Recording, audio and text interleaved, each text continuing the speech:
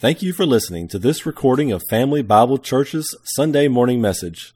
We pray that God will use this word to bless and encourage you. You can see if you have a sermon note sheet the two main points that are there, but I've really debated over this. I want to call it the academic and the applicational, or the exhilarating and the exhortation. But I settle for the fulfillment of the vision and the implications of the vision. But anyways, understand that this is all just exciting stuff, and what's going to seem to be academic up front, you're going to feel like you're in a history class in the beginning part, okay? So if you love history, you're going to love this. If you don't like history, you're going to take a nap, okay? So, but you need to understand that this is exhilarating stuff, okay? I know I got lots of favorite portions in the Scripture. I'm not going to tell you this is one of them from the perspective of the reading through it, okay? This is potentially tedious reading. That's why we're not having the Bible reading up front. We're going to do the Bible reading as we go through this, okay? And so because you read the whole thing and you're sitting there thinking, what did I just read, okay?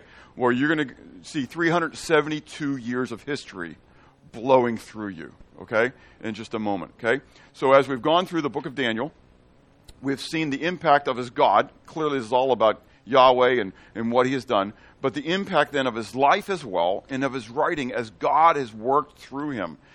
God has allowed Daniel to be a major impact in the life of world rulers, okay? And so I don't have time to get into it. You can look at other messages. But again, from the Nebuchadnezzar even to Cyrus, letting Cyrus know who he was, and for Cyrus issuing the decree to let the Jews go back and rebuild the temple, I think that's because of Daniel as well. A few weeks ago, we got into the final half of Daniel's writings, and that's the prophetic portions, okay, 7 to 12. Last week, we began looking at the final portion, chapters 10, 11, and 12. It's one long prophecy. And so last week, we only looked at the prologue. We looked at the two servants of God. We looked at the prophet of God and the messenger of God, okay, and what was going to happen. But today and next week, Lord willing, the goal is for us to finish out the book of Daniel by looking at this one last prophecy, which is divided into two parts. There is the time of the Persians and Greeks, primarily the time of the Greeks. That's why I refer to this as the time of the Greeks, because he's going to blow past the Persians in a half a verse, okay? But it's the time of the Persians, because we're going to talk about multiple Persian kings. And then the time of the Greeks. And then next week, to end it from the end of chapter 11 into chapter 12 with the time of the end, okay? And so, but what I want to point out is that we've already covered part of this. So if you remember a few weeks ago, we went through, I was going to say Romans. Anyways, Daniel 8, okay? And we saw the prophecy regarding the ram and the goat, okay? You'll see that again in a moment. But this is going to play out with the Persians and the Greeks in the same way, okay? How this plays out. And we're going to see a lot more detail in it. If you remember, when we were in chapter 8, I read a lot from 1 Maccabees, okay? As a historical document, not as biblical. It's not scriptural, okay? But it was a time of the fulfillment of the prophecies of Daniel chapter 8. It's exciting when you see these prophecies that have already been fulfilled, and they've been fulfilled in detail. And just as a little side note here, people have declared, and I didn't count these, so I'm not telling you that I know this. I didn't count it. I thought about it, but I didn't have time to do this. That there are over 100 prophecies in and of itself in this chapter alone that we're going to go through today that have been fulfilled in great detail. If that doesn't knock your socks off, I mean, it's a mind-boggling thing. And again, for me, if God knows that much of history, how he's playing it out, he knows my day. Tomorrow's already happened. I just haven't experienced it. Isn't that kind of cool stuff? Okay? And so this gets into this mind-boggling realm of the foreknowledge of God and the predestination of God. What does God know? What does God cause? What is history because he's declared it? So before we get into it, two reminders. First of all, the telescopic nature of prophecy. So remember, we talked about this, that a lot of times in prophecy, when it's being written, first of all, it's being written from whose perspective? Jerusalem, okay? Always the Jews in Jerusalem, okay? That's from the perspective of where it comes, unless he's going to tell us otherwise. And he's going to tell us otherwise today. But what you're going to see is when we get to the king of the south, the king of the north, and the king of the south, that they are dynamically structured right above the promised land and right below the promised land. This whole prophecy is all impacting the promised land. The Jews. Get it? Okay? And we're going to see how it impacts Jerusalem as well. So all prophecies from that perspective. But when it's given with like these highlights. So it's the telescopic nature of prophecy, okay? Where you're on the ridge, you're on this, and you're looking out there, and all you see is all these other ridges that are out there. And you may be looking way out here, and sorry for those on Zoom, you don't see the red thing. But anyways, but you're looking at that where the arrow is way out there, right? But you see all these other mountaintops that may seem like they're taller than the ones that are in front of it and all that kind of stuff, and you just don't have a perspective of it. And that's what prophecy's on. You're just given the high notes, the highlights. But there's a whole lot of life going on in the midst of the valleys, okay? And you are going to see that in great detail today as we fly through 372 years of history. The other fun thing about this is, if you go to Daniel chapter 9, remember the prophecy we talked about there, it was the 77s,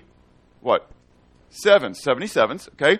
And 69 of the 7-year intervals, or 483 years, were from the decree of Artaxerxes to the cutting off of Messiah. What we're going to talk about today is a part of that 483 years, okay? And what's really kind of fun from this side, again, I got a lot of sides, doesn't it? I hope you get that this is exciting stuff, okay? That this is being declared again, verse 1, in the 3rd year of Cyrus. What happened in the 1st year of Cyrus? Daniel administration ends, but what more importantly happens in the 1st year of Cyrus? Say again? Somebody said it. The temple. It wasn't rebuilt. He gave them permission to go back to the land and to begin the process. Now, it takes a long time for them to do it, and we're going to go through the different times. We're not going to talk about it today, but it goes through a long process. So that's already happened. When Daniel gets his vision and he's writing this thing, okay, the Jews have already gotten permission to go, okay? And so there's already a group of Jews that are heading to the promised land to rebuild the temple. So when you read what we're going to read, Daniel's getting this vision of what's actually going to happen to the temple that they're going to rebuild. You get it? It's going to be rebuilt, and some of the stuff we're going to read today is this is going to happen to it, and this is going to happen to the promised land. So you got to understand, this is not an exciting prophecy for Daniel. That's why he's just overwhelmed, why he's undone when he's talking to the messenger, because he's from the Jewish perspective, you're thinking, whoa, we're going to have the temple, and this is going to be exciting, and yet he knows the devastation that's going to occur through this prophecy. Okay. The other thing then, as a reminder, is history is really his story. This is all about God. When you consider history, you got to consider the fact that God has a plan, God has a purpose. You read the book of Revelation, it's going to happen in the future, right? God has a plan, God has a purpose. It's going to happen just as how it plays out. There's going to be not necessarily from the earth's perspective, or are we going to be seeing a seal that's open, but when the seal is open, what is recorded there is going to happen. There's going to be some person or some entity that's going to have given a crown to conquer and to conquer, okay? And then after that, there's going to be a bunch of fighting and wars that are going to be on the earth. And after that, there's going to be this great financial earthquake. And after that, there's going to be pestilence and dying all over the earth. A quarter of the earth is going to die, okay? When you read this stuff and we see how God has answered it in detail, and you start thinking about what's going to be Revelation, it's going to happen, just like God declared it to be in the book of Revelation. So you get where I'm going here on this, okay? The implications of what we're going to be reading about are just very phenomenal, very exciting to me, okay? So this goes back to our message on chapter 8. I get double deuce out of my great graphics abilities. Anyways, so you'll see in a moment. Don't miss it, okay? But in Daniel 11, verse 2, we read 3 more kings. In fact, I want to read this, so we want to start off. Let's go in chapter 10, because I said we're going to read this as we go. So we're going to start in chapter 10, verse 20, and we're going to read down to chapter 11, verse 4, okay? So if I get too caught up in this, say, wait, read the scripture, okay? So beginning at verse 20, chapter 10, okay? We read, "Then he said," this is the messenger, who I think potentially is Jesus incarnate, okay? "Then he said, 'Do you know why I have come to you? And now I must return to fight against the prince of Persia. And when I have gone forth, indeed the prince of Greece will come. But I will tell you what is noted in the scripture of," what? Truth. the words of truth. These words are true. You get it? God's word is always true. I don't care what anybody else says. I'm going to come back, and this isn't a bank. According to the words of truth, okay, no one upholds me against these except Michael, your prince. Also, then chapter 11, also in the first year of Darius the Mede, remember Darius the Mede is the governor of the province of Babylon. He's not the king. Okay, this isn't Darius the first, Darius the second, or Darius the third. We'll talk about those Dariuses in a moment. You can see them up on the screen, some of them. Okay, so this is Darius the Mede. He's just a governor. Again, if you remember, the Persians and the Medes joined together. The Medes, the Median kingdom, was actually the more powerful at first, but the Persians, Cambyses, I think it was the one who overtook the Medians. Okay, and so it became the Persian kingdom from that perspective, okay? That's why you had the bear that was lopsided and that kind of stuff, because the Persians wound up overtaking the Medes. So Darius the Mede, okay, because that's the Mede side of this joint kingdom, he becomes the governor of the most influential province, and that's the province of Babylon, okay? Which is important. We're going to get into the Seleucids. You'll see that it's the same province, okay? So also in the first year of Darius the Mede, even I, stood up to confirm him and to strengthen him. And now I will tell you the truth. Again, truth. Behold, 3 more kings will rise in Persia, and the 4th shall be far richer than them all. By his strength, through his riches, he shall stir up against the realm of Greece. Okay, so there is a lot of debate on who these kings are, okay? I've got again, I didn't give it to you this time, but I've got my little chronology thing going on here. And if you can see the yellow, okay, all the yellows are the different Persian kings, okay? There are more than 4, okay? So the debate is, who are the 4? Do you do it symbolically? And it's this one, this one, this one. I really believe it's 4 coming out of this. After I've debated, and I don't even know what I preached back in 2009 when I went through the book of Revelation and we did a stop through Daniel. I might have said something different. But I've come to the point this week where I think it is literal. This is totally literal. It's the first 4. Ahasuerus and Artaxerxes were minor players, but they were kings. Okay? It's Darius. So Cyrus II the Great is the one who began to really expand the Medo-Persian Empire. But it's Darius the Great, Darius the First the Great, okay? And there's going to wind up being, we're not really going to talk about the different Dariuses, but there's 3 Dariuses at the end. So when Alexander comes in a moment, it's against Darius the Third. So there's, again, multiple years of history that's being played out in just this verse, okay, that we're looking at, okay? So, but it's Darius the First that began to push the kingdom up into Greece, up into Ionia, in Thrace, and the Macedons, okay? And so over here is Greece, okay? And so that's what's critical from the very beginning of this, okay? These 3 Persian kings are going to rise up, and then the 4th of them, that's Darius the First, okay? He's going to be pushing into Greece. And that's not going to sit well with the Grecian people. It wouldn't sit well with us if Putin decided to, after he's done with this nation, he's finally going to come into the United States. We'd finally say, what? Okay, enough's enough. We're not going to play with this anymore. Hopefully we'd say that anyway. And so same thing, okay, Darius, Cyrus and Darius are pushing, and so now they're pushed out there, and they've pushed too far, okay? So if you remember, we've talked about this. There was a man named Philip, okay? He was the father of Alexander the Great. We have a lot of greats, don't we? Cyrus the Great, Darius First the Great, and Alexander the Great. But Philip was the guy who began the movement to say enough is enough. And so he realized that on their own they could not stand. But if they had a confederation, if they had a togetherness, that they could stand together. And so he began to form a confederation throughout the Ionias, throughout the Macedons. And so it wasn't always a pleasant joining of forces. He became a conqueror, in a sense, through that area as well. But he was making this forming this union, if you would, okay? And it was after he died, it was his son, Alexander, then, who came on the scene. And so Alexander comes on the scene, and we read that in verse 3, right? That a mighty king shall arise, who shall rule with dominion and do according to his will. And so he will, Alexander, as we saw, he's going to come flying across the earth, and he's going to crush Medo-Persia. Yes, I got the reaction. Okay, now everybody all together say, wow. 1, 2, 3. Wow. Okay, good. Okay, so it's over with. That's the last time you'll see that slide. Anyways, but I had to get one more play out of it. So, no, there you go. See, I tell you, it's amazing. Hollywood should contact me. Anyways, but that's it. So, there we go. So Alexander comes flying across and he wipes them out. All in a period of just a couple years. It's an amazing thing. Alexander only reigned for 13 years. Isn't it amazing? Okay, but he did most of his damage in just 3 or 4 years. He just came soaring across, okay? And so you had this mighty king who's going to rise, who shall rule with great dominion and do according to his will. That was Alexander the Great, okay? And so now we're going to slide because we're told, beginning now in verse 5, okay, so that was, if you're looking at your sermon note sheets, you see you don't really have no blanks until we get to the end.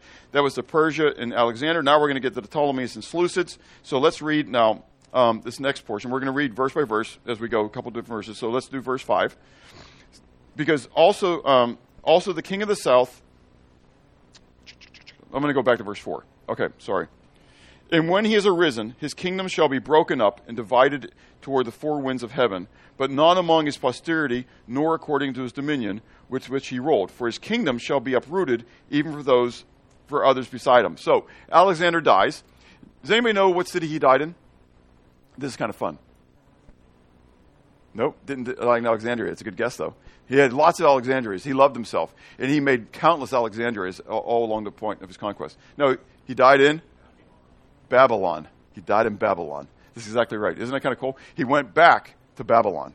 Okay, Babylon is so huge when it comes to rulers of the world, always wanting to be in Babylon. Okay, and it goes all the way back to Tower of Babel, right? I mean, that's where it all begins. It's really kind of an amazing thing. But when he dies, okay, his 4 of his kings wound up taking over. Now, not immediately, okay, but as a whole, they took over. So we have Cassander, who took the Macedons. Okay, then we have Lysichamus, who took over Thrace in that area. You can see it's kind of like the western portion of Asia Minor. Then you had Seleucids, Seleucus the first, we'll talk about in a moment, took over the province of Babylon in what was the Syrian Persian Empire. And then the Ptolemies, who went down and they took over Egypt in northern Africa. Okay, so what's going to happen though is that in days coming, and we'll see this in a moment. Okay, the Romans are going to grow. Okay, and so Cassander and Lysichamus, they're going to go away. Okay, and so boom, they go away, and the rest of our prophecy now is really only regarding the Seleucids and the Ptolemies. Okay, the Seleucids are the kings of the north, and the Ptolemies are the king of the south. So when we read about the king of the north and the king of the south, it's going to be like that mountaintop picture. Okay, where we're going to be skipping over on top of these mountains when we talk about the kings. Okay, and from verse to verse, the kings are going to potentially change. Okay, there's going to be a lot written about Antiochus III and a lot written about Antiochus IV Epiphanes. Okay, and so, but we'll talk about that as we go. You have them on your sermon note sheet along with the circa, around when. Okay, for those who care about the history portion of it, you have the secular history dates. I don't necessarily say I agree with all those datings, but that's what is commonly given, and we'll just accept those for today. Okay, so verse 5, we continue reading. It says, also the king of the south shall become strong as well as one of his princes, and he shall gain power over him and have dominion. His dominion shall be a great dominion. Okay, so I'm going to make sure I'm reading where I'm reading. Yeah, so verse 5, okay, so the first thing that happens here, okay, so you have the divided up into 4, and the king of the south is going to become greater. That's the Ptolemies, okay? They're going to become greater faster, okay? Now, Seleucus the first would have become greater faster, but he began having a struggle with this guy named Antigonus, okay? And so Antigonus attacked him, and Seleucus the first, who had like an entitlement mentality. He believed that he was a descendant of the gods. His mother declared that she was actually impregnated by one of the Greek gods. And so that became on. His father was one of the generals who fought with Alexander, and even with Philip, Alexander's father. So Seleucus was kind of was in this particular spot, you know. And so he had this entitlement mentality. And so he he wasn't prepared for the battle. He just thought no one's going to touch him, but Antigonus did. Antigonus came against him, and so there was a fight for the throne over in this area. And so Seleucus I fled from Babylon. He goes down and to seek refuge with Ptolemy I. And so Ptolemy brings him in and allows him to be one of his generals of his army. Okay, and so apparently they talk together and they decide as their first conquest they're going to conquest this area again. So they come back up against Babylon. Seleucus then has his army, and so Seleucus enters into Babylon. He takes Babylon again, and he makes himself the king, okay, from that perspective. And so he begins to gain control once again. But it's a period of time, you can see 323 to 305, that this is going on. So you got 18 years of history all playing out in this one verse, okay? But as you read the verse, it makes sense then, doesn't it? As you're beginning to read it, it's like you got this guy from the south, he becomes stronger, but then one of his guys that wants to become Seleucus first goes and he gets his own dominion, and his own dominion becomes what? Bigger. So Seleucus' first kingdom winds up becoming a stronger empire, becomes a stronger empire than the Ptolemies. And we're going to have a battle between these two. You'd think that Seleucus I would be really appreciative of everything the Ptolemies done for him, but everybody always wants to be what? Number one. That's exactly right. Not content to share the wealth, we want it all, okay? So let's go on, and we're going to read now verses 6, 7, and 8, okay? It says, at the end of some years, they shall join forces. So who are they? The king of the north and the king of the south, okay? So they're going to join forces, okay? For the daughter of the king of the south shall go to the king of the north to make an agreement, but she shall not retain the power of her authority, and neither he nor his authority shall stand, but she shall be given up with those who brought her, and with him who begot her, and with him who strengthened her in those times. But from a branch of her roots one shall arise in his place, who shall come with an army, enter the fortress of the king of the north, and deal with them and prevail. Say, well, what is all that to be? Well, this is kind of fun stuff. This is the intrigue of nations, and if you've ever looked at like Europe and who can actually become the king of England, you could wind up having so Sam, you're here. I think you got all this down pat, right? How long would it take for somebody from the Netherlands or Holland to actually take the throne in England? 200 deaths, okay? And so because of the fact you had William of Orange, right, who for a moment of time was the king of England, yes? Yeah. And so no one ever thinks about that, okay? But they all intermarried with each other, okay? It was to secure the crown and that kind of stuff and secure peace and make all these arrangements. But it didn't always work the way they wanted it to work, and this is one of those occasions because where am I at? Oh, I didn't do all my graphics. So he goes down there and he goes back and they take it. Okay, so now here we go. So we have the alliance that's formed, okay? Sorry, I put all these graphics and I waste them. All right, so we have this alliance that goes forth, and we have Ptolemy, okay, the second. So now we're at Ptolemy the second, not Ptolemy the first. He gives his daughter Berenike, okay? So remember, they're not Egyptians. They're what? They're Greeks. Remember this. That's not an Egyptian giving a Syrian. It's a Greek giving a Greek to a Greek, okay? So you have Ptolemy the second giving his daughter Berenike, that's a Greek name, okay, or Bernice, Berenike, okay, giving Berenike to Antiochus the second, okay? And so Ptolemy dies, though. Ptolemy the second dies. Now, you got to understand that when Antiochus the second receives Berenike, okay, he's already married to Leodike, okay? And so, but Ptolemy the second doesn't like the fact that Berenike is going to be just another wife. He wants her to be his wife, his only wife. So that means that Antiochus II has got to get rid of Leodike, okay? And so he gets rid of Leodike, and he gets rid of her two sons, okay? Kind of puts them aside. And he takes Berenike as his bride, okay? All's good. Good alliance going on, and things are happy. Ptolemy II dies just 2 years later. Antiochus II says what?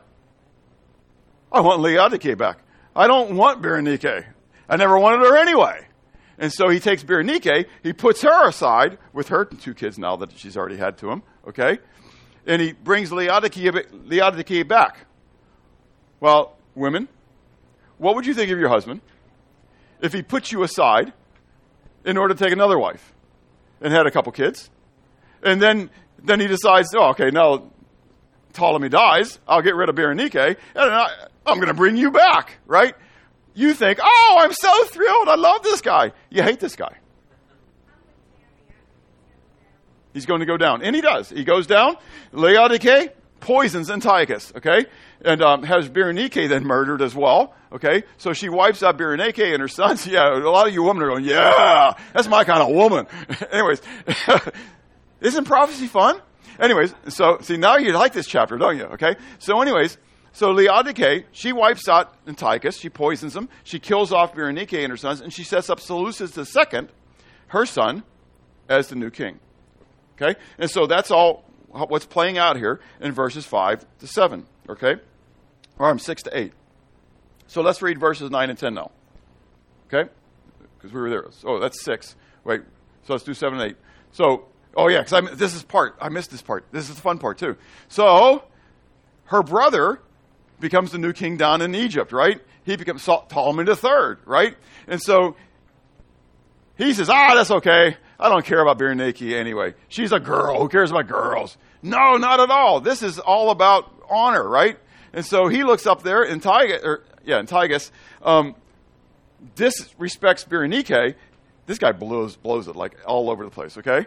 And so when he disrespects Berenike, and then Laodike kills Berenike and her two sons, Ptolemy III says, enough is enough, and he comes up and he attacks, okay? And so he just destroys, pulverizes the north, and you can see that he kills Laodike, and then he takes back spoils, idols of silver, and back to Egypt. So he just goes up, he destroys them, and then takes back the spoils, okay? So that's where that fulfills then from this perspective. Okay, so let's go to 9 and 10.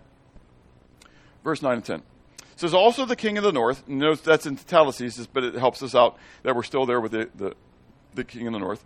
And he shall come to the kingdom of the king of the south, but shall return to his own land. However, his sons shall stir up strife and assemble a multitude of great forces, and one shall certainly come and overwhelm and pass through them. Then he shall return to his fortress and stir up. So you can kind of see it. It's that the king of the north is going to come to the king of the south, which means he's going to what? He's going to come just to have fun, right? No, he's going to come and attack, okay? And so he gets a little bit stronger and says, I remember what you did, so I'm coming back at you. So he comes back, but it's a failed invasion. Seleucus II fails in that, and so as we read in verse 9, he returns to his land. He doesn't have any victory, but he's not content at that. He has ingrained this now from what it was with Seleucus I and Ptolemy I. It is now totally changed. Okay? The landscape has now changed. It is now in a landscaping of great aggression, right? And so his sons, Seleucus III and Antiochus III, they continue the war against the south. Okay, and that's what we read in verse 10. Okay, verse 10. So the king of the south shall be moved with rage and go out and fight against him. All right, I'm lost in my stuff here. I am reading verse 11. Thank you so much. Yeah.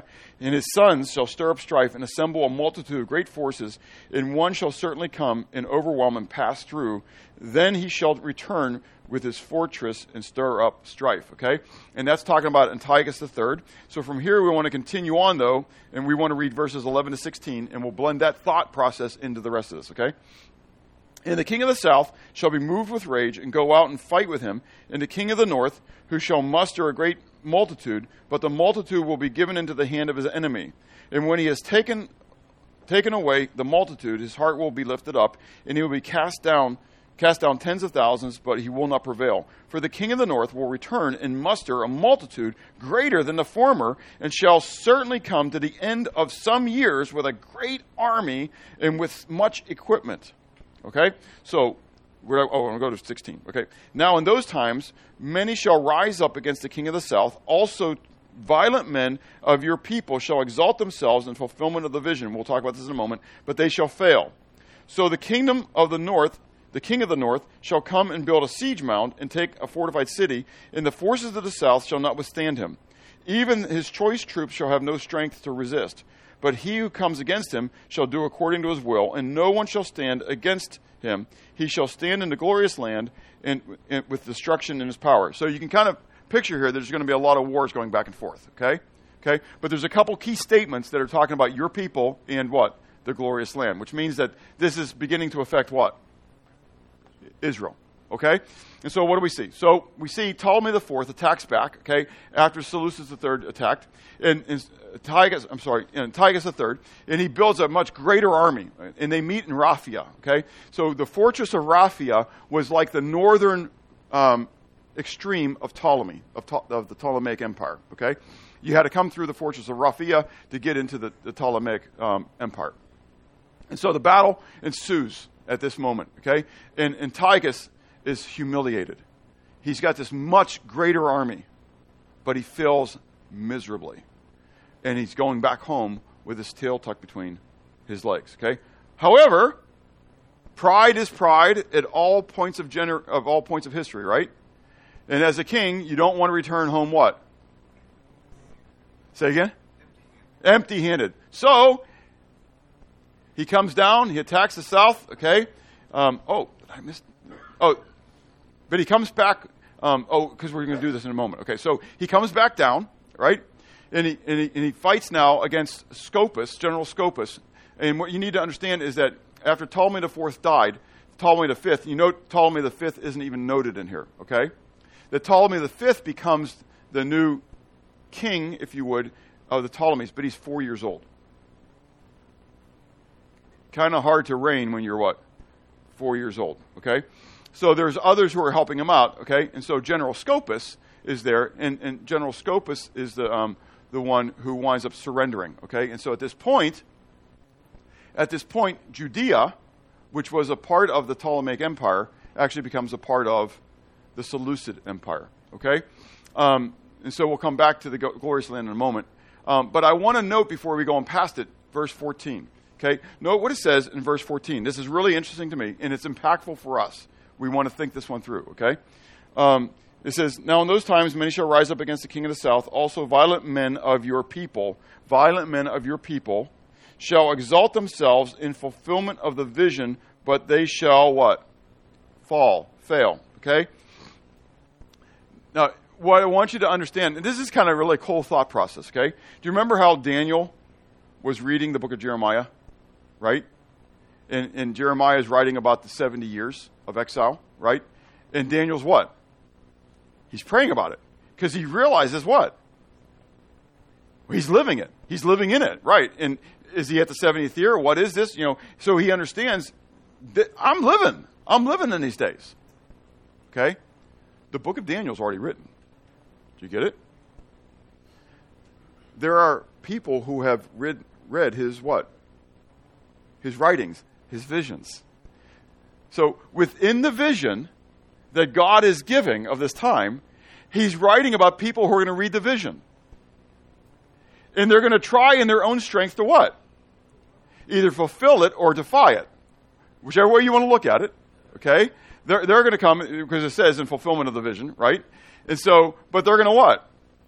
They're going to fail, they're going to fall, because it wasn't about them.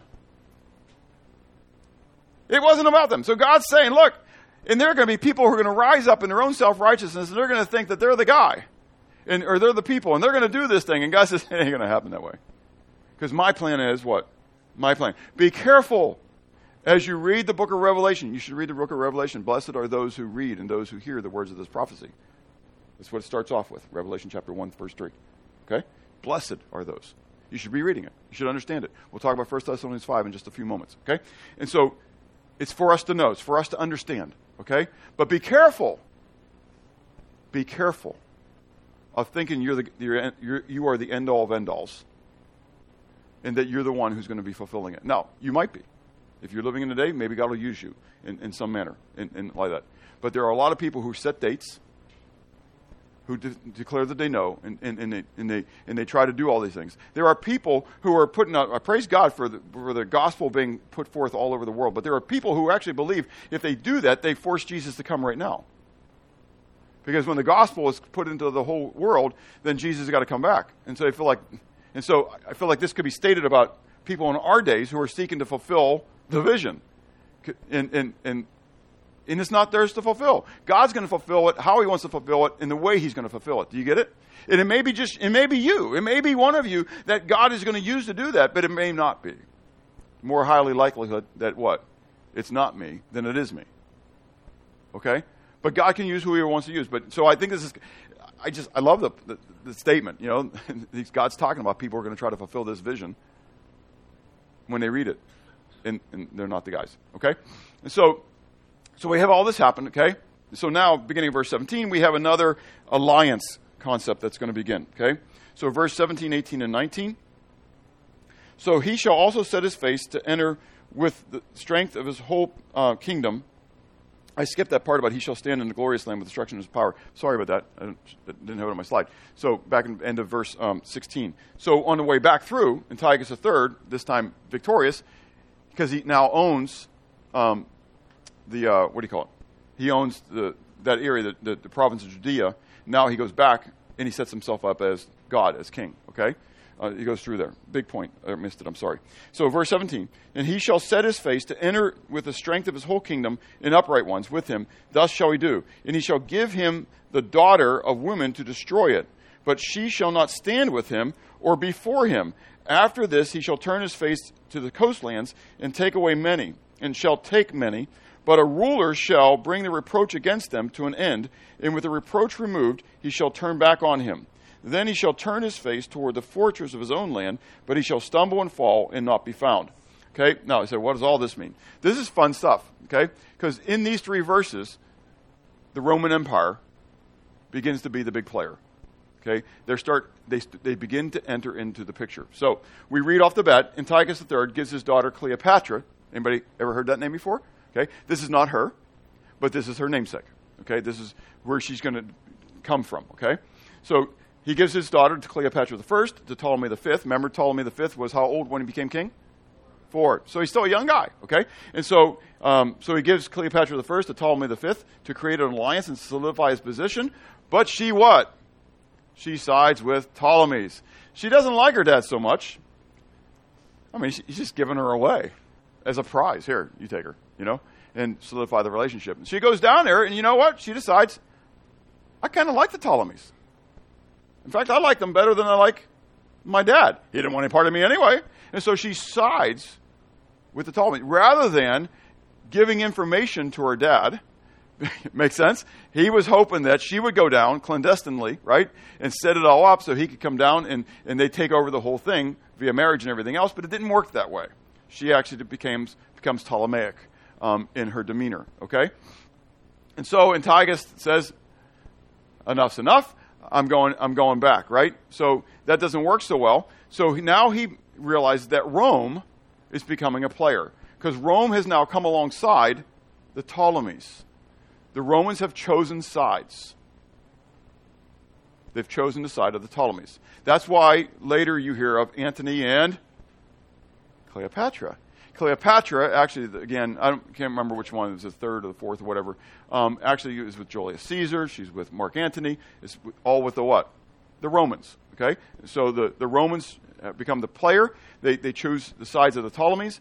And so these are the people coming from the coast onto the coast. And so now Seleucus, Antiochus III, he decides, you know what? In order to beat the Ptolemies, I have to beat Rome. I got to weaken Rome, and then I can start taking out the Ptolemies again. So he begins to fight the Romans, but he is repelled. He loses. So he says, okay, fine. I won't fight them there. I'll fight them up here.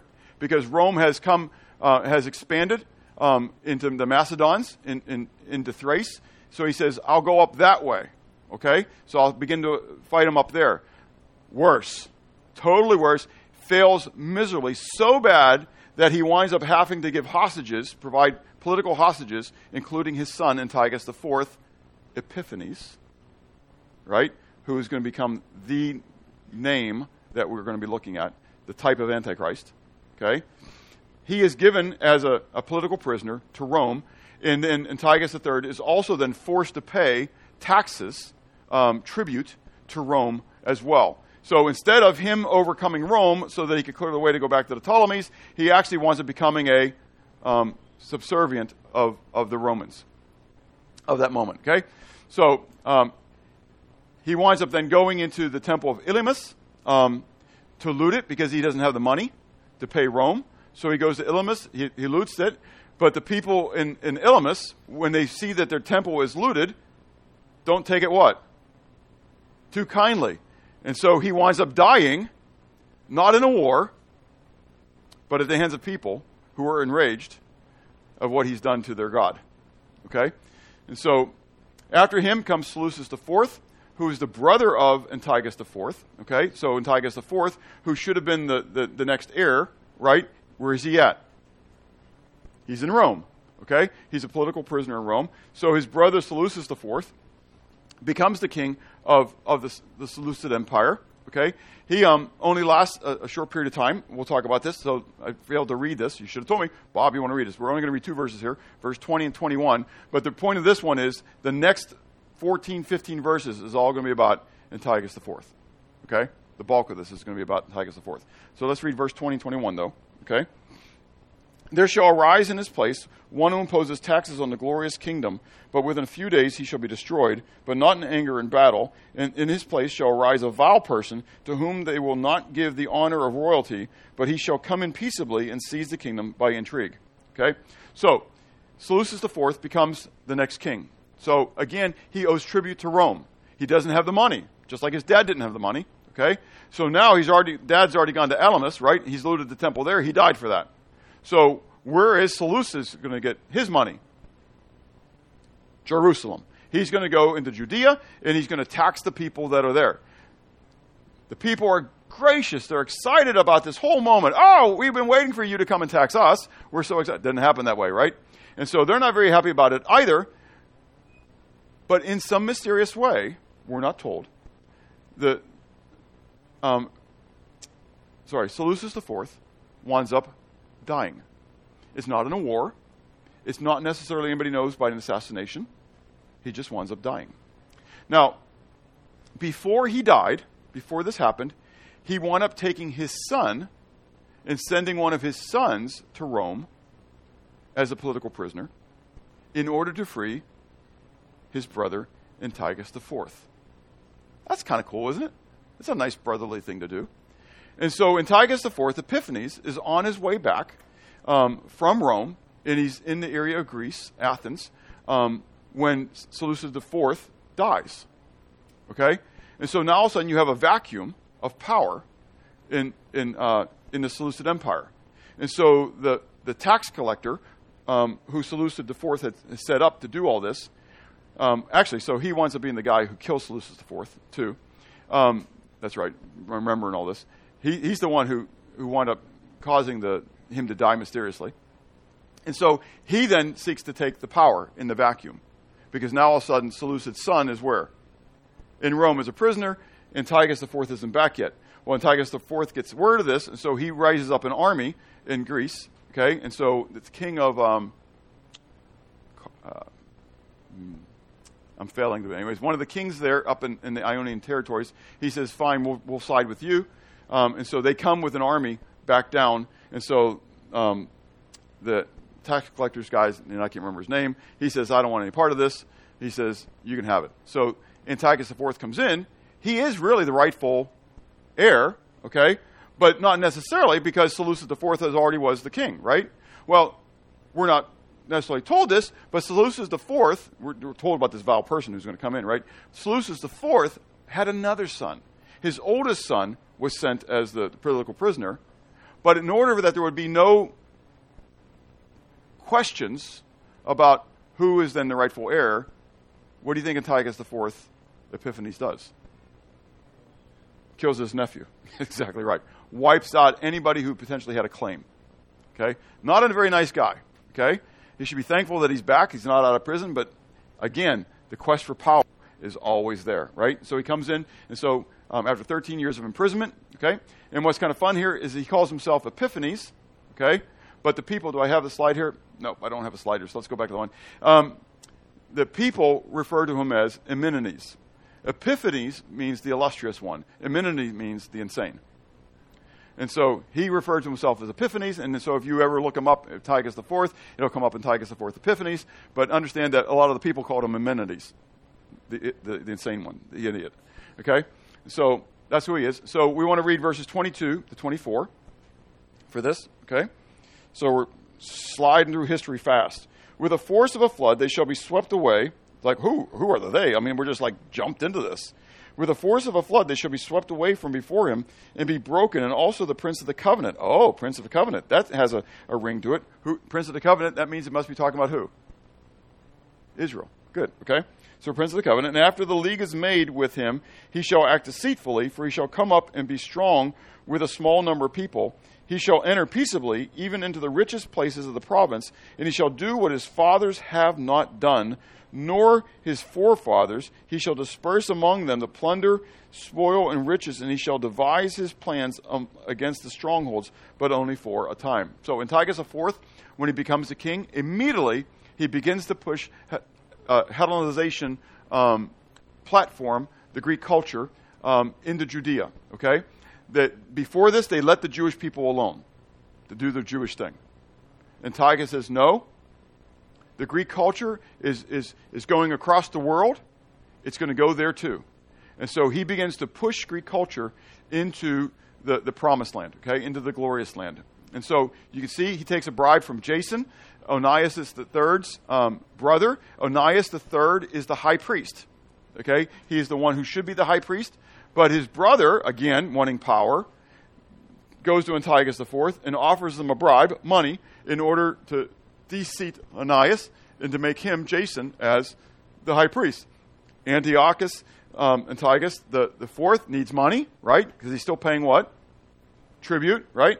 So I'll take that. Sounds like a good idea. He de-seats Onias, makes Jason. But then Menelaus comes next, and Menelaus says what? I'll do the same thing. I'll offer more.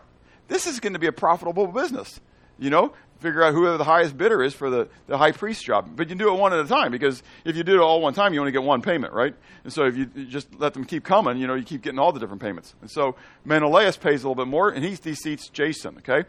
And so people don't like this a whole lot, and so there's winds up being this great uproar that's going on in Jerusalem. But we're not to the Maccabees yet, okay? This is all before Maccabees. It's coming up pretty quickly here, okay? And so one of the things that he did horrendously, okay, and we kind of see this mentioned here, not by name, okay, is he even built a gymnasium in Judea. And you got to, say again? A gymnasium. A gymnasium. Okay? Gune, so we don't get this in English, but the Greeks, with the gymnasium, they exercise naked. Okay? In their nudie-tootie. Okay? As we say to our little guys, right? Don't come out in your nudie-tootie, you know? That's for in the bathroom. You don't come out here. And so, but they did. Abhorrent of abhorrences to the true Jewish people. Do you understand? Those who weren't embracing Greek culture, who wanted to remain pure for their God, now you're going too far. He's going to go further. Okay? He's pushing the envelope. Do you ever feel like our culture is pushing our envelope? Can I ask the question, do you accept it? We can say no, but I venture to say you already have. The culture isn't just pushing now. It's been pushing. It takes 2 generations for a people to know not their God. Book of Judges, check me out. In the 1920s, we made a declaration as a nation that we no longer believe in a creator God. That we believed in a God of evolution. And we began to teach. You say, how does that happen? We began to teach evolution alongside the creator God. We began to teach our children that there was no creator God, that you were evolved. You came from a monkey, you came from amoebas, you came from whatever. Okay? 1 generation, biblical generation, is 40 years. What happened in the 1960s? They took what out of school? Prayer and Bible reading. Why did they take prayer and Bible reading out of the school in the 1960s? Because for a whole generation, you just taught a generation that there is no God. And that creation's not true. That it's really evolution. So why are you having them talk to somebody who doesn't exist and read a fairy tale? Does that make sense? So they take prayer and Bible reading out of school. You got free love going on. You got Woodstock and all that kind of stuff. I grew up in those days. I wasn't a believer. I loved those days, okay? From an unbeliever's perspective. okay? But it wasn't a godly, righteous perspective, if you're tracking what I'm saying, okay? One generation later is the 2000s. What's happening today? You got kids killing kids, like drive-by shootings and all that kind of stuff. You got abortion on demand. And what's happening right now? The homosexual movement. It's not just a debate whether it should be accepted. It is accepted, and it's being what? Pushed down your throat. And if you read Romans chapter 1, and you understand this, that in Romans chapter 1, it says the wrath of God is being revealed from heaven. Why? Because the knowledge of the Creator God and the fullness of his Godhead, he has revealed in his creation. But man chose to worship the creation rather than the Creator. And when that happened, God handed us over to our own lasciviousness. He said, you guys want to be God? Go ahead. You be God. Hands us over to our own lasciviousness. The end result, I'm summarizing chapter 1 of Romans, okay? The end result is that man will exchange the use of a woman for the use of man. And woman will exchange the use of a man for the use of a woman. What's that called? Homosexuality. The fullness of God's wrath is homosexuality will be accepted and promoted. You're not living in a blessed nation, y'all.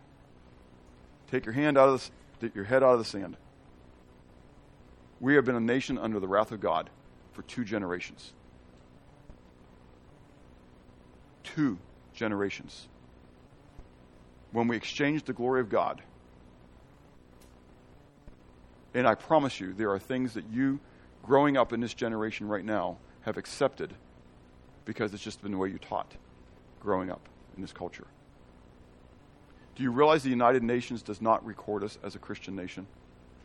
You're living in a pagan nation. That's what it's listed as. Is this eye-opening to you? Again, as I mentioned even in prayer this week, Putin's comment, I'm not saying Putin is a righteous man, he's far from a righteous man, but trying to pretend like this is a righteous religious war that he's waging against Ukraine. Declaring the evils of the West, the decadence of the West, and how the West is pushing forward all of its evils and harlotries. He's right. He's dead on right. And it's awful when a man like Putin's accusations can stick.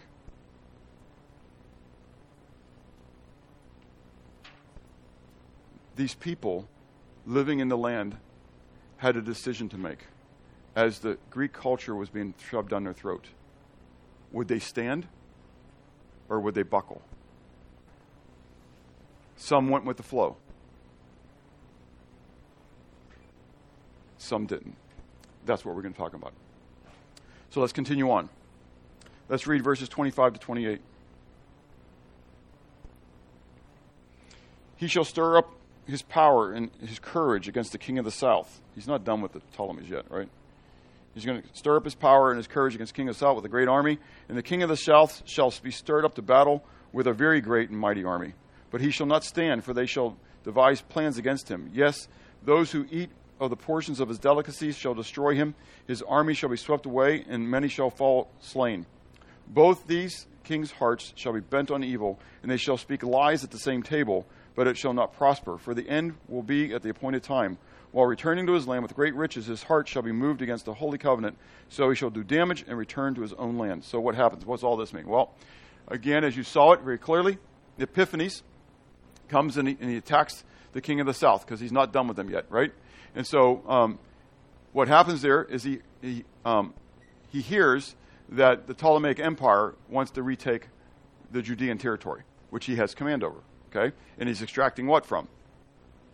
Taxes. You get it? So he doesn't want to give it up because it's a what? Resource of money, okay? And he's pushing forth the Greek culture. And so he hears that they're going to go up and they're going to try to retake it. He says, no, nothing doing. I'm coming against you, okay? So he attacks. Now, Ptolemy the Sixth, he wasn't 4 years old when he became king. He was, I think, 8 years old when he became king, okay? And so he had 2 guys, 2 ministers, who were helping him. But as he got older, he tried to grab the command. I think he was 16 years old when he said, hey, I'm of age, I can be the king now. But if you've been the ones who have had the authority for all these years, and now this young whippersnapper who's still wet behind his ear says, no, I'm the king, we'll do as I say now. How do you take it? Not very nice. Unless you really are, that you really were the minister of the king and you were just serving him. And yes, okay, now it's time, it's yours. I serve you, O king. Not in doing it all. I've had the power, right? So these two guys do the intrigue against him, right? And so he's able to come in. So Epiphanes is able to come in and to do battle. Well, they wind up sitting down at a table because now all of a sudden there's this challenge against Ptolemy VI. So they sit down to make discussions. And Ptolemy VI winds up giving all these flatteries to Antiochus IV, and Antiochus IV says, I'm going to make promises to you, okay? And so they're lies. They're lying to each other, even though they're related to each other. And so you can see Ptolemy IV was betrayed by ministers, but was restored to power by Uncle Antiochus. And I say Uncle Antiochus because Ptolemy the sixth is the son of who, do you think? Cleopatra the First. That's exactly right. His Antiochus' sister, remember, who became the Ptolemy, right? She didn't like Dad doing that to me. So it's kind of fun how this all plays out, right? So this is really his nephew that's there. So he's really attacking his own kin at this moment. And there's a battle within the family. Okay, and so but they're lying to one another. But he's restored to power because Antiochus feels that he can control Ptolemy VI more than he can the others. Okay, so on the way home though, he decides to stop by Jerusalem, okay? Because there were people of Jerusalem who were seeking to help the Ptolemies. He didn't like that so much, right? They wanted to be back under the Ptolemaic Empire because they didn't like Antiochus very much. So Antiochus says, you know what? Now I'm going to teach you a real lesson. So he stops by. His heart is moved against the Holy Covenant, and so he shall do damage. He plunders the temple and kills many Jews, lots of Jews. He doesn't make a whole lot of friends as he goes through, okay? So that's verse 28. So let's read now verses 29 to 31. And at the appointed time. Now, note all these appointed times we're going to be coming to. We're going to see appointed times, appointed time, appointed time. At the appointed time he shall return and go toward the south, but it shall not be like the former or the latter, for ships from Cyprus shall come against him. That's Rome.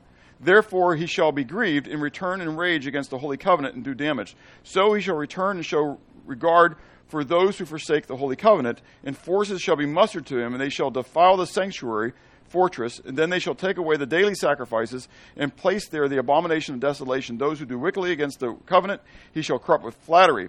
But the people who know their God shall be strong, and carry out great exploits. But it's not there, the great exploits. It's in Telesis, it's not there, but it means they're carrying out great things, is kind of what's being stated, okay?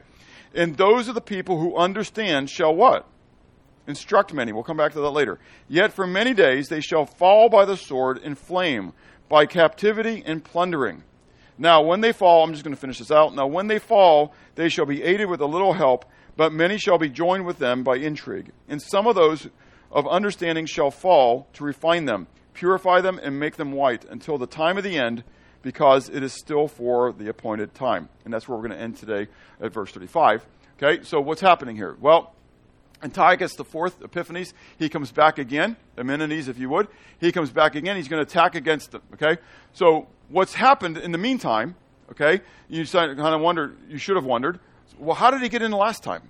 Because who was the ally of Rome? He was the ally of the Ptolemies. Why weren't the Romans there? Well, because up in the Macedons, there was an uprising in the Macedons. Okay, because the Romans had come down here and were messing around down in Egypt, helping the Ptolemies, and so there was a void of kind of think war, right? If you got it, so for Russia, Putin's having conversations with the president of what?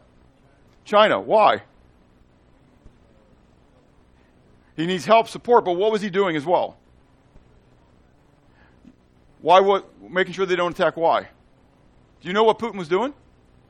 He was moving troops from the Chinese border. Say again? He's securing his flank. He's moving troops from the Chinese border for the battle in the Ukraine. You move troops from China border to go fight in Ukraine, and now all of a sudden your Chinese border is what? It's vulnerable. Okay? So Rome had to take the troops out of Egypt, take them back up into the Macedons, okay? Quell the fighting that's going on up there. Remember, who was also part of the uprising up there? Antiochus IV's father. You remember? Okay? So you got all that going on. So he's able to come back down because there's a void down in Egypt. Well, the Ptolemies, then they start writing letters and messengers up to Rome again saying, hey, you guys, you're leaving us alone, and we need you in this battle. And they go, well, we do. We need to be back down here because we can't allow the Seleucids become that strong. That'll be even worse. So unbeknownst to Antiochus, they're sending ships down. Okay? And the Roman force in Egypt has just greatly increased. Okay? And so Antiochus goes down and to have this battle. Okay? But there really wasn't a major battle that went on. This is where, do you remember in John chapter 8? I mentioned this. But Jesus drew the what?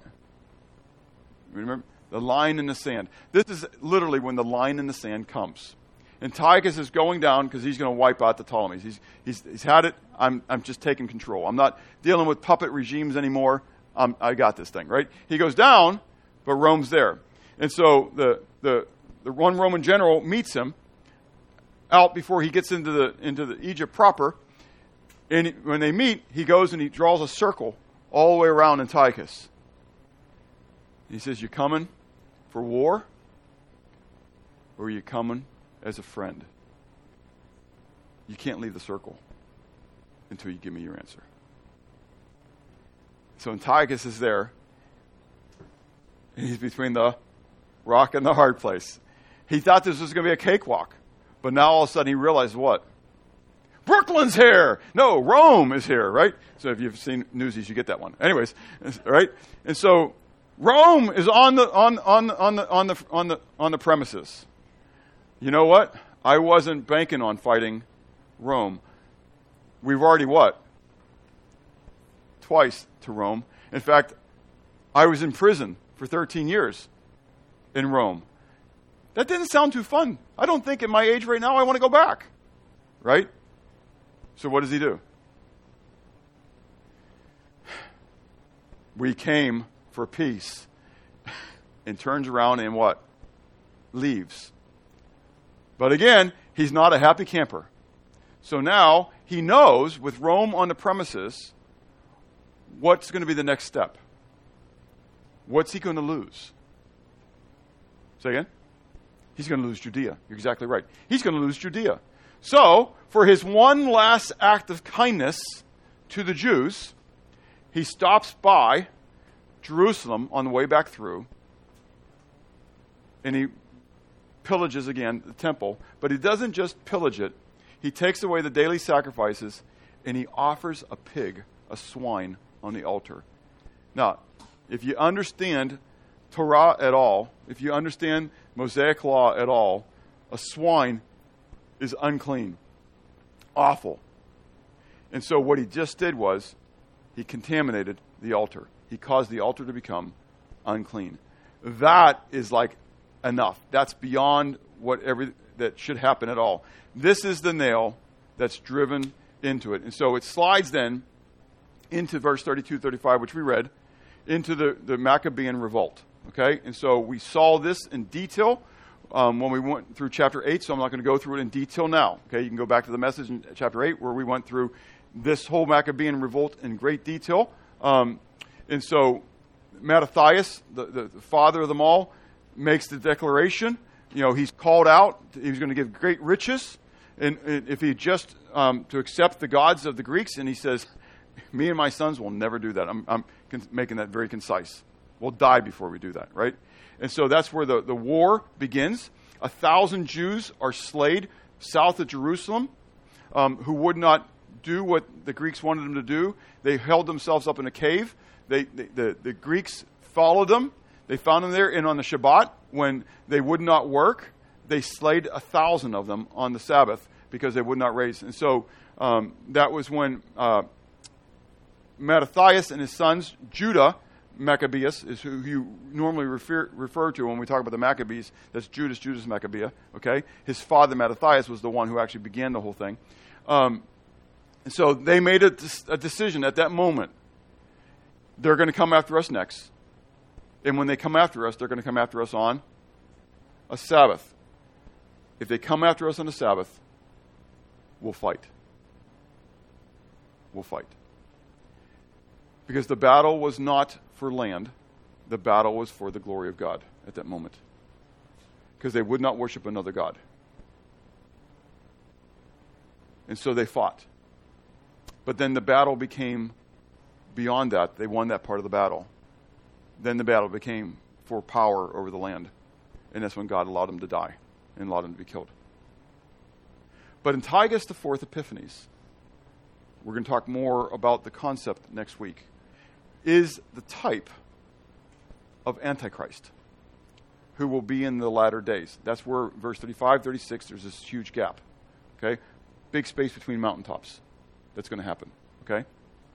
So this latter time was all contained within the first 69 weeks of Daniel's vision. When we get to 36 into chapter 12, it's all about the 70th week. It's really kind of cool. Okay? So God's just given Daniel more details about the 70 weeks. Okay? And so this Antiochus Epiphanes. Now, we're not done, because now we get to the most important part. The implications of the vision. Okay? So what? That was all academic. Theoretically. It wasn't to me. It's exciting stuff. Okay? But you can say, okay, it's all academic. So what? Do you realize the things that are stated about God here? The omniscience of God? He knows what? Everything. In fact, David says in Psalm 139, he knows the words that I'm going to speak before they ever come onto my tongue. Before I know what I'm going to say, he knows what I'm going to say. How does it make you feel? That he knows everything. In fact, like I said, tomorrow, he already knows what's happening to me tomorrow. It's already gone through the sieve of his love, the sieve of his faithfulness to me. Whatever befalls me, my gracious, loving Father has either caused it or allowed it. I'm not going to tell you which way. I don't always know. But I know he has. Why? Because he is sovereign over all things. He's sovereign over all the affairs of people and nations. He turns the heart of the king whichever way he chooses. He sets up kings and he takes them back down. The book of Revelation is going to happen. I don't think John saw like a motion picture of what God thought the end times would look like. I think John saw the end times literally happening. Because in God's economy, he's outside of time, space, and matter. Think about it. He created it. He put you in it. You're confined to it. He's not. How does it make you feel to know that you're already dead and in Christ, in heaven?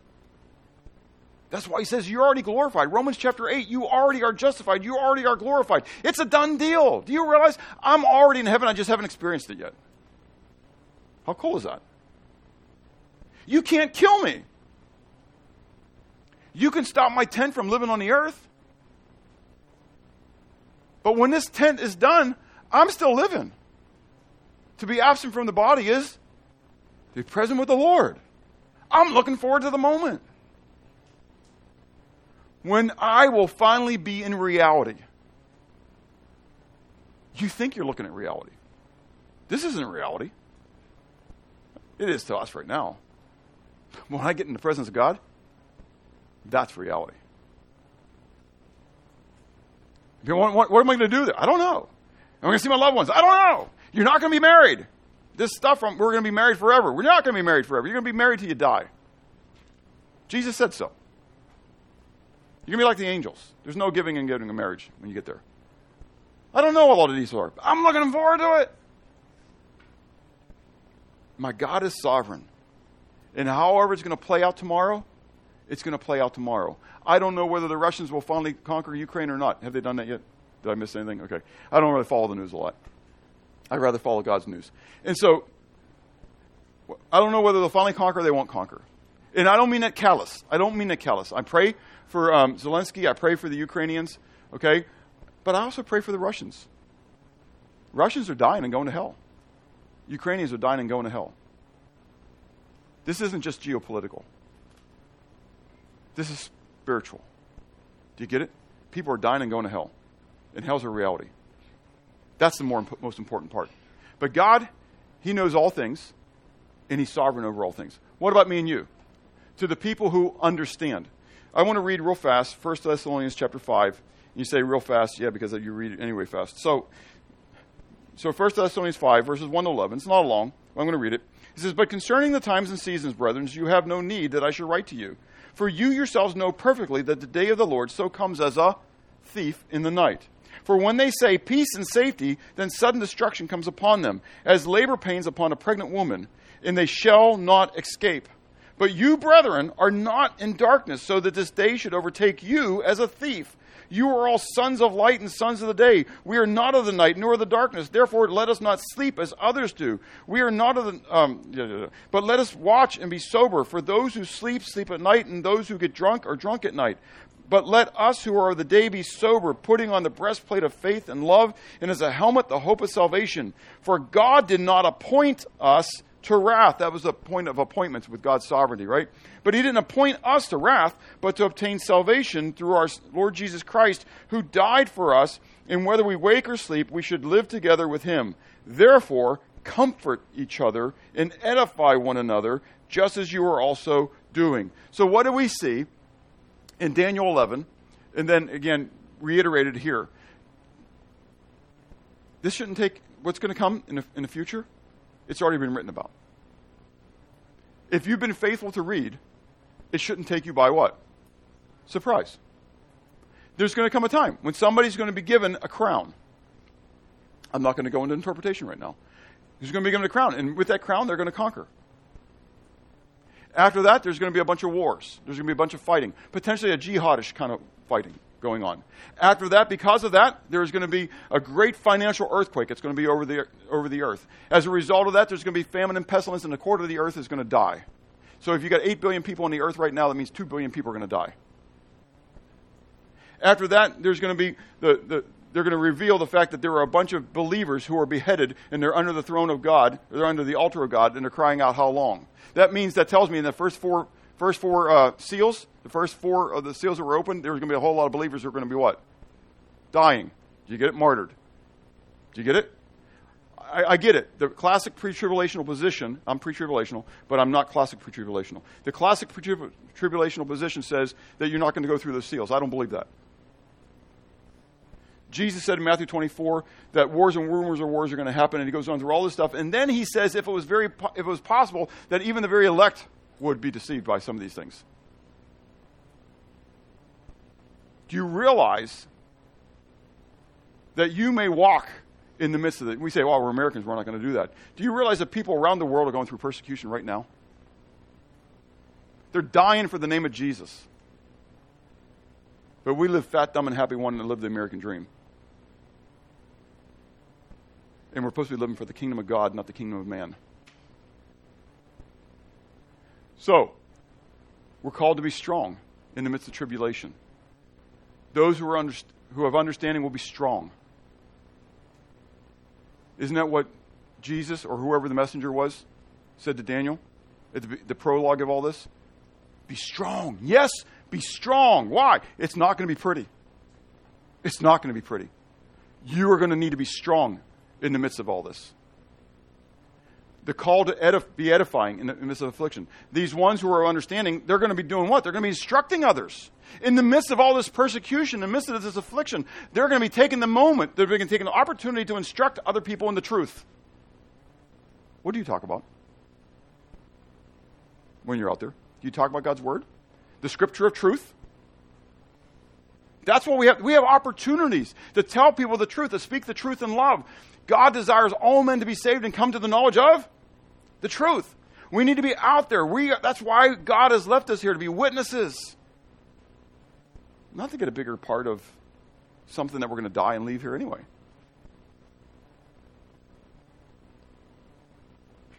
We're called to be ambassadors of reconciliation, to draw people by God's grace to himself. Some water, some sow, but God gives the increase. To edify, to instruct, to build them up. I don't have time to go into all the verses, right? They're called to be sanctified through persecution. It says at the very end there, to be purified. The idea there is to be sanctified, to be set apart, that God allows affliction and persecution upon us. Go back to the series on 2 Corinthians, and specifically chapter 1, right? We're embracing affliction. God has placed these things into our lives to purify us, to make us more like Jesus. Paul says in Philippians chapter 3 that I may know him in the power of his resurrection, in the fellowship of his sufferings, being made conformable unto death, if by any means I might attain unto the resurrection. Not as though I'd already attained, either were already perfect, but this thing I do, forgetting the things which are behind and reaching forward unto the things before, I press toward the mark for the prize of the high call of God in Christ Jesus. To embrace. Not look forward to it, as we talk about in Sunday school, right? 2 forms of persecution, right? There's the kind you bring on yourself and the kind that's just out there. So this isn't the kind I'm bringing on myself. But it's for the name of Jesus. If it happens, it happens. So, does the omniscience of God bring you comfort or concern? Are you confident in the sovereignty of God in the affairs of the world and in your life? What is your reaction to the potential for persecution? Are you asking God to make you strong? Is it your desire to give understanding to those around you, to dispel the ignorance? Is it your desire to be truly sanctified, to be conformed to the image of Christ, whatever it takes? And finally, is there a need to change the way you think and therefore change the way you act? We're going to pray, and then we're going to sing a couple songs, and then we're going to have communion together, okay? And then we'll be done for the service, okay? Let's pray. Father, thank you for your love. Thank you for your word. Lord, it is so overwhelmingly wonderful to me as I consider how you have recorded with such detail in your word what would go on in these days of the Greeks. And it gives me such great comfort, Lord, to know that just as you know the detail of their lives, you know the details of my life. You know what my downsitting is. You know my uprising. You know where I'm going to be tomorrow. You know what's going to come upon me in these days ahead. Lord, help me to live for you. Help me to be a light of your grace at all times and in all things. I pray the same as an assembly, Lord, that we would desire to magnify you together as a body. For we ask these things in Jesus' name. Amen.